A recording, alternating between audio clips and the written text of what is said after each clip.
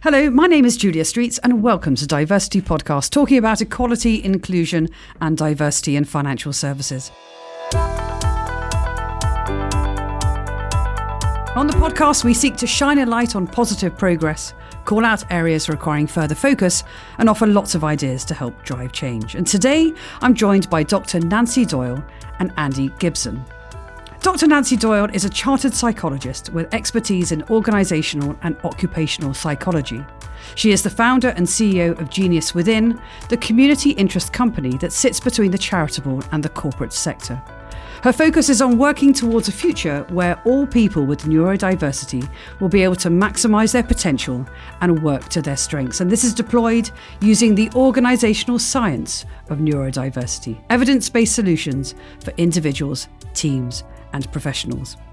Nancy helped create and featured in both series of the BBC Two series Employable Me, and she supported a group of extraordinary job seekers to unlock their own unique talents and abilities in order to secure employment. And since airing in the UK, the show has been in the USA, also known as The Employables. And in addition, Nancy is a proud research fellow of the University of London. Nancy, welcome to the show. Thank you for having me, Julia. Thank you. Andy Gibson specialises in helping people make the most of their minds. He is the founder and head gardener of Mind Apples, an acclaimed author, and his book, A Mind for Business, was listed as W.H. Smith's Business Book of the Month. Mind Apples is a campaign that Andy started in 2008 in response to a lack of attention being given by policymakers and campaigners all about public mental health. Mind Apples has gone on to reach thousands, if not hundreds of thousands of people around the world, both through public campaigns and corporate engagements. And he provides training, keynotes and e-learning programs to both public and private sector organisations, ranging from the smallest startups to truly multinational conglomerates. Andy, welcome to the show. Well, thank you for including me. So, as always, we invite each guest to take a minute. Tell us about what you're focused on in 2020. So, Nancy, let me bring you in there first of all. What's your focus for this year? So, in my campaigning mind, this year, I really think it's time that we focused on breadth as well as depth. So, in the neurodiversity field, neurodiversity has become very popular.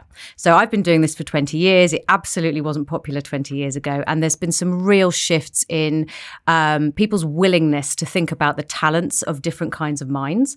And there's been some deliberate programs to try and engage and bring in more neurodiversity into workplaces, all of which is very welcome. And what we're getting out of that is some thought leaders who are telling their own stories, who've got personal connections to neurodiversity, who are championing within their businesses. And so as a result, we've got a great depth of understanding building. And we've got some very inspirational stories and people sharing those stories and building awareness. But I think where we need to move on and we need to look at breadth as well as depth. And breadth is going to be looking much more at the systems, the processes, the institutionalized barriers that have created a disparity in inclusion in the first place. And how do we break those down? And that's really where my attention is at the moment. Wonderful. And we'll unpick much of that for sure on the show, which is great. Thank you very much indeed. Andy, let me bring you in at this point. Your focus for 2020. Well, yes. I mean, it's always a challenge for people who are interested in starting things and making things to be focused on just one thing. But I'm trying to stay focused, I suppose, on making our content more available to people in different forms. So we've got a lot of new material that we launched over the last few years, and we're having a lot of success with our training programs and our commercial activity. But what we've tried to do is create more e-learning modules, and so that particularly larger businesses can access our material at scale and introduce that in a way that's a bit more on demand, that people can access wherever they are in the world and whatever their working environments. And then we're hoping to launch an app soon, which will mean that can be accessible partly to businesses who want to offer that as a benefit to staff, but also to the general public, so that you don't necessarily have to rely on your employer to buy in everything that perhaps the employer can bring in a keynote talk or something to get the conversation going, but the employees and general public can seek out information that they think would be useful for managing their mind and applying insights to how they live and work.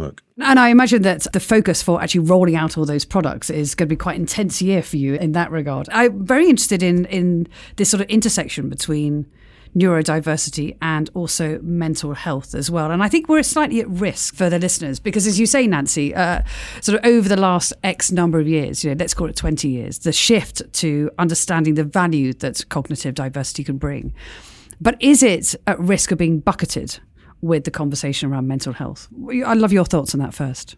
I don't think there's a risk. I think we need to generate that conversation on mental health as well. But what is quite clear is that there is a lot of overlap. And there's a lot of misdiagnosis. So, for example, we know women in particular are more likely to be diagnosed with anxiety and depression when actually the underlying root of that might be autistic spectrum condition or ADHD. We know that men are more likely to be diagnosed with personality disorders if they come from BAME backgrounds or if they don't have access to private diagnostic services. And so, we're in this position where mental health and neurodiversity intersect quite a lot. And really what we need to be doing is thinking about a person-centered approach and how can we create the conditions for everyone to work at their best. There's the other thing that happens when you're experiencing mental health is that it actually has a big impact on your cognitive performance. So in a period of anxiety or depression or with certain medication, you can find that your attention is compromised, your concentration is compromised, and the environment that you work in might be overwhelming from a sensory perspective, and that might not be true when you're in better health. So you can find that the same symptoms occur in a workplace. 92% of my clients want help with memory and concentration. And my business, we see thousands of clients each year for workplace coaching from lots and lots of different backgrounds, neurodiversity predominantly, but also mental health. But I think it's quite interesting that almost exclusively that's the most predominant symptom. The second most predominant symptom is organizational skills and time management. And again, that's condition blind. It doesn't matter what condition people come with, that's the thing they're struggling with. So when those things are so similar in terms of what people are having to manage on a day-to-day basis and what kind of advice people from an HR background might want to give, that the distinctions are really kind of not necessarily helpful. What's helpful is how do we get people to work at their best? What do we need to do to our environments? How can we clear the blockages for people? And that's really what I think we can focus on. I was going to say, and Andy, you're nodding along to that. Would you agree with Nancy's comments there? Yeah, I mean, I absolutely agree with it. And I suppose the interesting thing for me is thinking about it in the context of the work we do, that, what constitutes an inclusive way to approach mental health is, it can be defined in a lot of different ways. And one of the things that we are often talking to clients about is to try and encourage them to make this something for everyone, because our origins are in public health and in prevention. And of course, you don't prevent people from getting ill by only talking to them after they have become ill. You talk to everybody because this is something that can affect anybody at any point. And so it's one of the interesting questions for us when we engage with clients is whether we are brought in through a disability, inclusion, diversity agenda, or whether we're there for health and safety to improve habits and performance, whether it's well-being, whether it's staff engagement. Sometimes it's heads of commercial team asking us to improve collaboration, boost creativity. And a lot of it is the same underlying principles about how do we create the conditions for people to thrive. And so I suppose the interesting thing I find is that whilst companies find different routes into it, they often arrive at programs or interventions that may well deliver on the objectives that they have, but also can accidentally help them with a whole load of other things elsewhere in the business, and actually often getting the different parts of the business to coordinate and talk. They realise that they're doing a lot already for things that perhaps they think they're not doing enough on, and underestimating what they could do potentially to join it up. And Nancy, what I'm really keen to sort of explore within organisations is, I don't want to be too negative at the beginning, but what do they do that actually isn't helpful? Because I'd love to be able to explore the things that could be changed tomorrow in order to make workplaces more inclusive for neurodiverse employees. Well, there's things that I've been talking about for years that I would like to just wave a magic wand and have sorted. And one of those is open plan offices. So open plan offices are particularly disabling for anybody with a condition that affects cognition. So that does include autism, ADHD, dyslexia, dyspraxia. It also includes anxiety. It also includes social anxiety. It includes bipolar disorder. It includes multiple sclerosis. It includes the menopause. If you are in a loud environment with lots of distractions, it is harder for you to concentrate. And if you have a condition that means your baseline for concentration is already low, it can can be the difference between performance and not performance. And so if we could just sort out open plan offices, that would be great. And we don't have to get rid of them altogether, because they do encourage teamwork and collaboration and chatting. But what we need is flexibility. So we have a team of psychologists that go out and do workplace needs assessments. And one of the things they do is they look at the environment somebody's in, they look at their concentration ability, and then they go, right, this is where we need to be flexible. We can do things like book out meeting rooms. We can do things like allow flex time. So you can come in later and stay later when it's quiet, or earlier and be earlier when it's quiet. You can have a working from home day on Fridays when you need to collect the week's data and write it into a report that takes lots of concentration. There are ways to do it. We don't have to go from one extreme to the other. And actually, the research I've done has found that environmental flexibility like that was rated as helpful by 85% of people who were offered it as a reasonable adjustment, which was actually the most helpful reasonable adjustment out of all the ones that I surveyed. So it's little things like that that can just be the difference between functioning and not functioning for a lot of different people. And that feels like something that's moderately easy to implement tomorrow. Are there some things which are harder to do, which organisations should look ahead and make some investments in? Sure, and that's technology, hands down technology. So one of the things I say a lot is that a lot of the reason that we have dyslexia, ADHD, autism coming under the categories of disablement is because we're living in a very polarised society. So where we live right now in our education system, and our workplaces tend to mirror the education system to a greater or lesser extent, you have to be literate and or numerate. You have to be able to sit down and concentrate for 8 hours at a time, and you have to be able to smile and make eye contact. Those things are essential. We have decided. They're not really, if you think of human experience over thousands and millennia of years. These things are actually fairly new, but because they're so embedded in our society, if you can't do one or more of them, then you must have a condition that creates disablement. However, when you look at our technology, is literacy a transition technology? When you look at our phones, every one of us in this room and probably listening to this podcast has got a phone where you can talk at it and it will type what you say. At what point is the ability to spell going to be an obsolete skill? At what point is it not going to be necessary to sit still and concentrate all day? Because actually you can send emails while you're running around, and you can pop to this meeting and do it on the train. And actually the people who need to sit still, are they going to be disabled? Are they going to have, a sedentary concentration dependency disorder? Are we going to have people who are hyperlexic instead of dyslexic, and they can only communicate through the written word, and they can't talk into their phone and send a quick message, and so that makes them disabled? We're in a society transition with technology, so that's going to affect who the winners and losers are as that all plays out. So my advice to organisations right now is to embrace that technology sooner rather than later, get ahead of the game, and think about how to make it available equally to people, and to flexibly use it so that it plays to people's strengths and people get to communicate and work in the way that suits them best. One thing, just picking up on that actually, that I think is very interesting is that I hear these kinds of conversations essentially in two areas. One is in sort of diversity and inclusion, and the other is in the future of work and productivity. And they are almost the same conversation. And so one of the revelations we've had over the years is that actually we shied away a bit in the early stages of Mindapple's a few years ago from talking too much about productivity and business performance, because what we realized is that people were often bringing us in to be focused on the people, to be about, we want you to be okay, we want to improve your well-being, we to show that the company cares. But actually talking about productivity is a big route in to talking about what helps people thrive and the difficulties they have, the adjustments they need. And thinking about open plan offices and productivity, I mean, so the World Health Organization's definition of mental health includes working productively and making a contribution.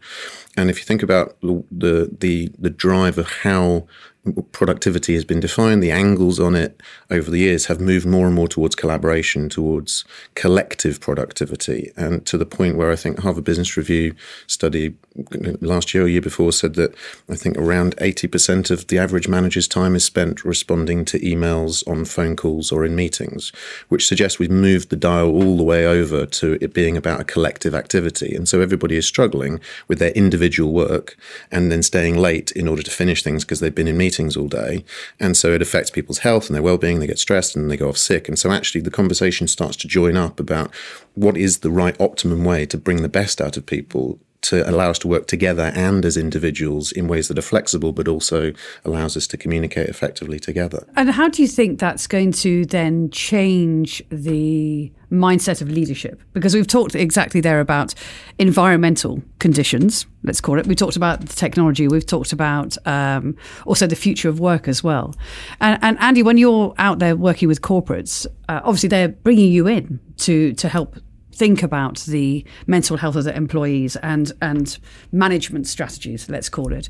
And as leaders, are they having to radically rethink how they employ people and nurture and retain talent over time? Loved your thoughts about what are leaders thinking about at the moment? Yeah, it's interesting about the retaining talent is definitely one route into it. And I think it speaks to a sort of what we're comfortable talking about with mental health and what we're not. And there's one of the things that I created Mind Apples to do, back in 2008, when it was, a very different sort of culture than it is now. Things have certainly moved on a lot, but I think that there is still, and there was even more so then, a culture of othering, of difference, of focusing on there are these people, they have mental health and they're weird, and we need to support them and give them extra things, but not us because we're fine. I'm fine. Are you fine, Julia? I'm fine. I'm fine too. And so a lot of the time, for example, people will, in public policy, it was always and funders, it was always about young people. We must make young people more resilient, but not us because we're fine. And with employers, with leaders, it's often we've got to do something for the millennials because the millennials are weird and they need support. Not us, we're fine. And it's always this thing of sort of it's root in to say there are these people that seem to have a different requirement to us. But if you look at what the average graduate entering the job market would like from their employer, it's pretty similar to what I wanted when I was entering the job market. And I'm not, unfortunately, a millennial, much as I would like to be. But it's a lot of it, I think, is about trying to figure out what is essential about the culture that actually helps us to perform and to do our jobs versus what is just a legacy of the way things have always been done and sort of bad habits. And particularly in some city firms, I'd say there's a sort of shedding off of the initiatory culture of like when I was young, I had to work 15 hours a day and sleep in the office. And so you should too. And actually, take law firms will be a good example of this, that if you think about the actual work of being a lawyer, it is cognitive work. It requires you to be at your best, to be able to concentrate, to be able to think clearly. If you were designing in a lab a situation that would make it hard for you to do law, you could probably design the average junior role in a law firm.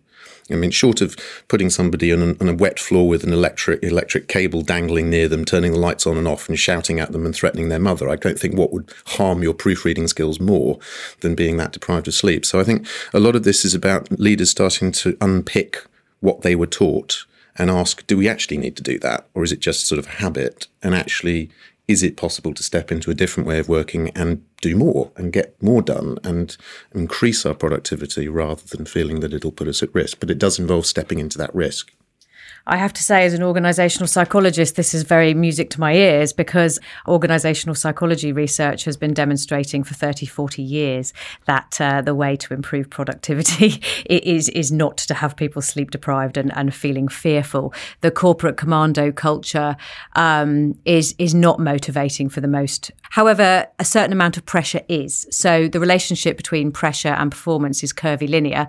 Performance improves as pressure improves until a certain point, and then it goes backwards very, very quickly. And so it's about finding that sweet spot, isn't it? That tipping point where pressure and performance are maximised, but allowing there to be some cut-off points. And also knowing that that's going to be different for different people. Not everybody's going to be the same. And that's, I think, where the neurodiversity movement really comes in, is saying, right, well, you might have been able to cope in this environment with these people, but actually this person needs to be more solitary and is going to need regular breaks. So I myself am neurodiverse. I have ADHD and I tend to work in big bursts. So I will work 70 hours a week very, very happily for weeks and weeks and weeks at a time. That's how I wrote up my PhD. And then I need some time off. And then I need to have, late mornings where I take the dog for a walk and go for a swim and have my hair cut. And what I need is an organisation that will allow me to have those ebbs and flows. I didn't find one. I have my own. I haven't had a boss since I was 25 years old. But in my own organisation, we have about 200 staff. And what we've tried to do is create systems that allow that to be possible for not just me. And it's actually really, really hard to do. What if everybody's having a peak at the same time and everybody's having an off day at the same time? So creating that breadth, again, that's where I feel we need the most scientific research and attention right now, because it's very easy to have the intention and to have the willpower to do that. But as I am learning myself as a leader, it's very, very hard to make it happen in practice and to balance competing needs between teams, because you've still got to have a functioning business that runs.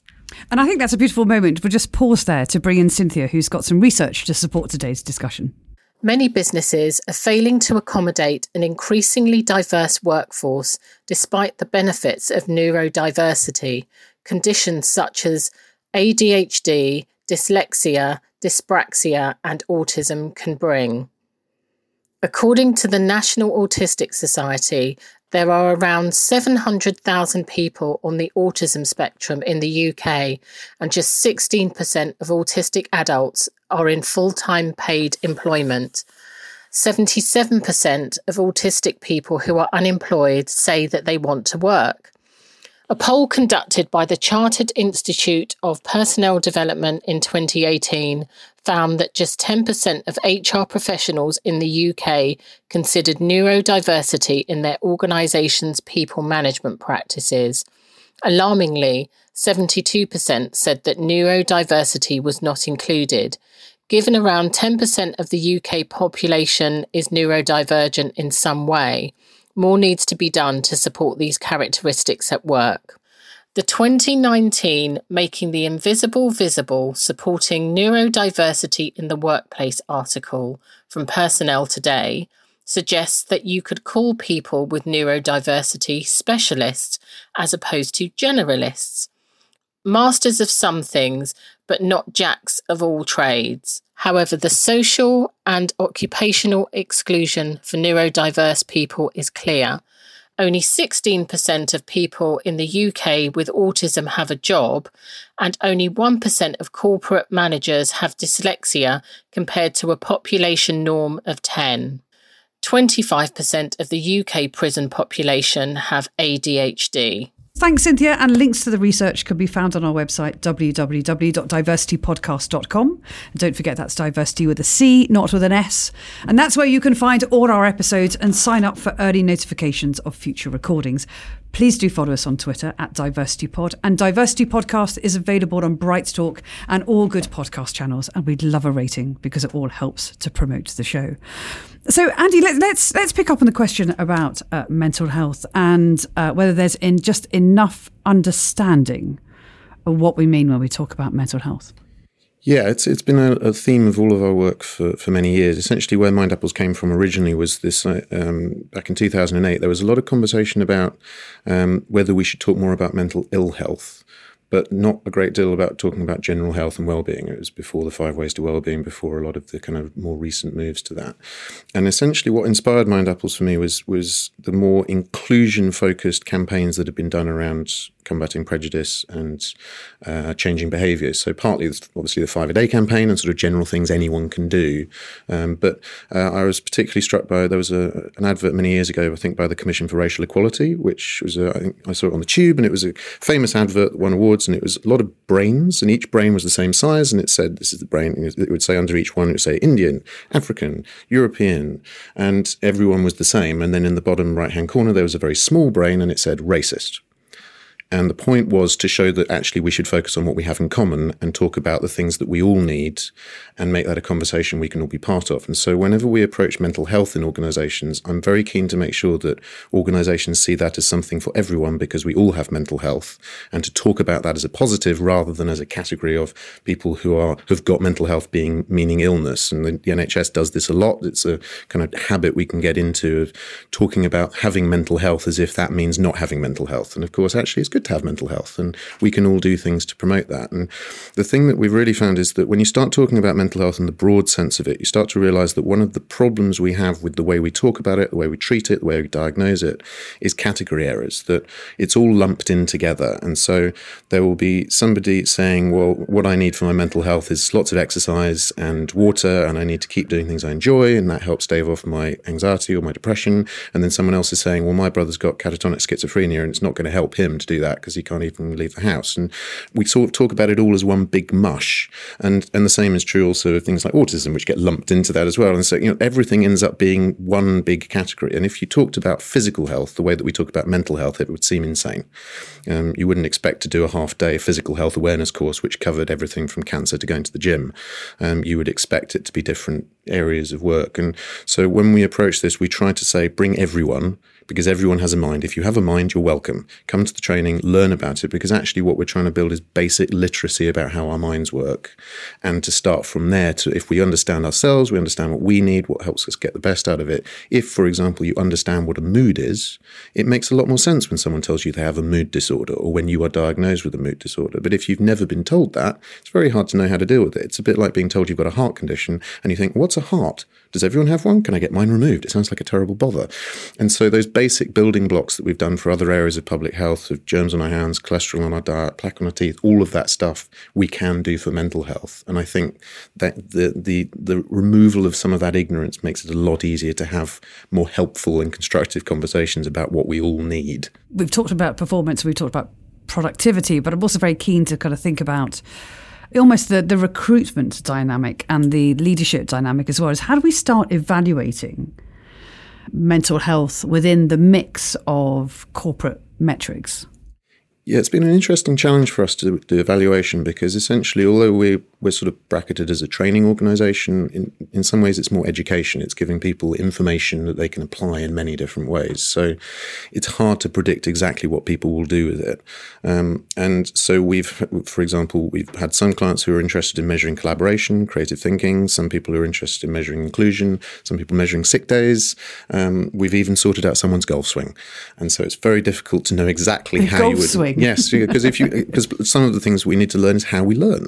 And so if you're thinking about how to learn or how to take on information, how to make decisions, well, a good example of this would be, for example, we're approached by a financial services client who was struggling to get diversity into their senior management group. So you look at their processes for promoting people to senior management. And essentially it's they take all of the existing senior managers, lock them in a windowless room for a day with a pile of CVs and ask them to say which people they think should be promoted. And my friend who told me, who was on the group, said basically by the end of the day we were just looking at people's names.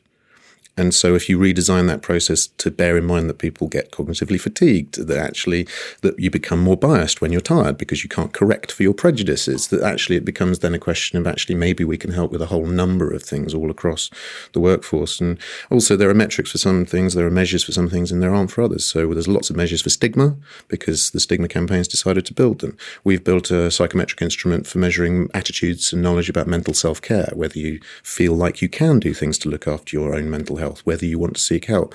So we need to design measures that help us to call attention to the things we think are important, as well as just relying on the existing measures we've got. And Nancy, I know you're thinking a lot about the evaluation sort of question within your organisation and also how you're working with your clients as well.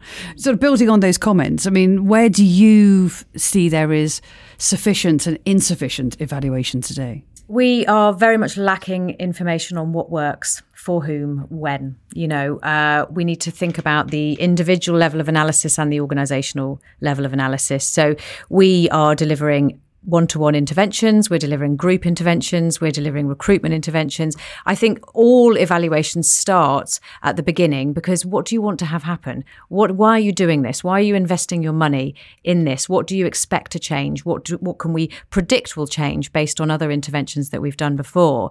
And how can we get more efficient about the way we're spending money? So, for example, with our coaching clients where we've tracked what topics people come to coaching with, and we can look at those those, I mean, I've given you the general one, which is almost everybody wants memory and concentration support.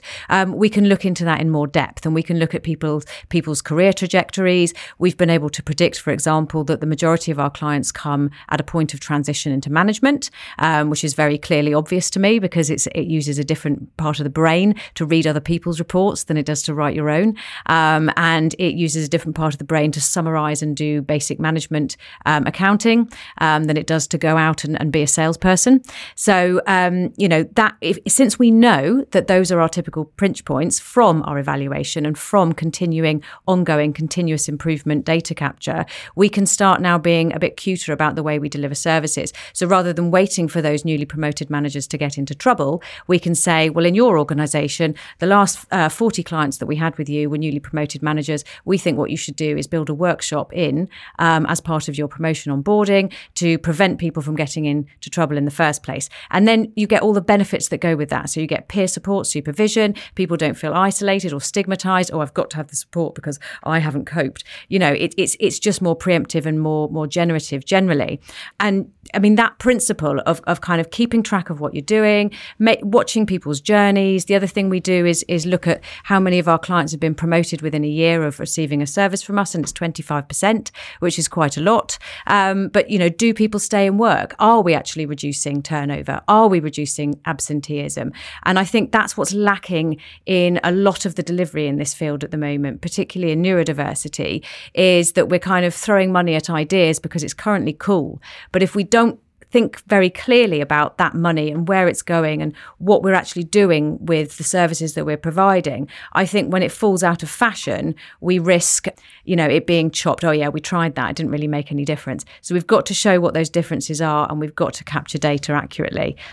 And I would also say that one of the things that employers could be looking at is the opportunity here that one of the best things for people's mental health is to be in good work, to be free from discrimination, to be able to contribute, to do something they're good at, to learn things. And so actually there's a great opportunity for improving public health by creating psychologically safe, nurturing work environments that everyone could be part of, and that's part of the future of a mentally healthy society. Yes, I wrote a report for the British Psychological Society on exactly that a few years ago. There's a chapter about what constitutes healthy work, a chapter on neurodiversity, and a chapter on the mental health impact of being out of work, which is obviously the flip side. So yeah, there's some really good information out there on that. This very much feeds into the question. So we talked today about the future of work, and then also but the conversation about culture, which really, really matters.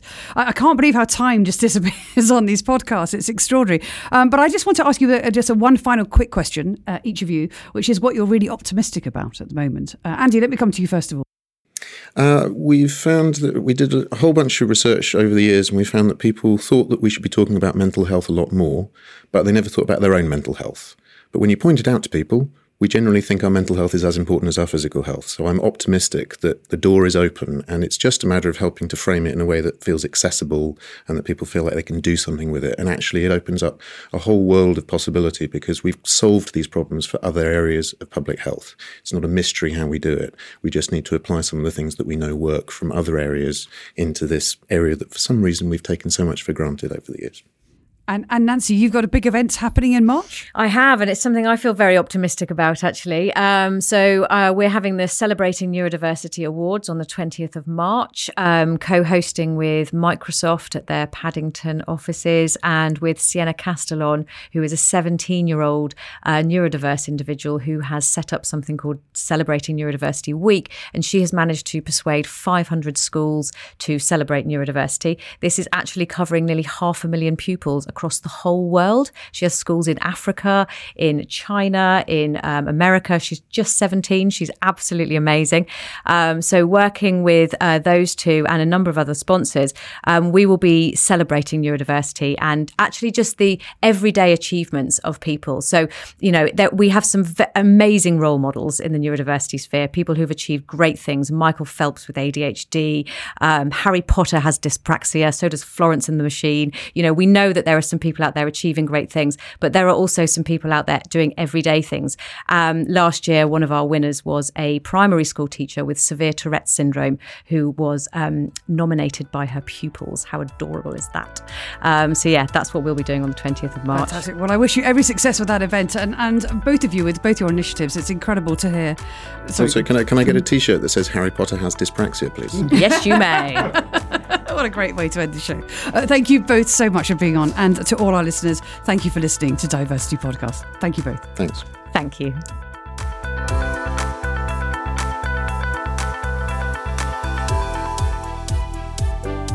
This episode of Diversity Podcast was produced by me, Kieran Yates, on behalf of Julia Streets Productions. Thanks to Cynthia Akinsanya for her insights. You can find out more about the guests on this week's show on our website, diversitypodcast.com, and that's diversity with a C, not an S. Whilst you're there, you can also sign up to our newsletter for all our latest updates. All our episodes are available in Apple Podcasts, Spotify, or your favourite podcast app. If you enjoy Diversity Podcast, remember to share on social media and give us a rating or review. It really helps promote the show to a wider audience. Finally, our Twitter handle is @DiversityPod. Thanks for listening.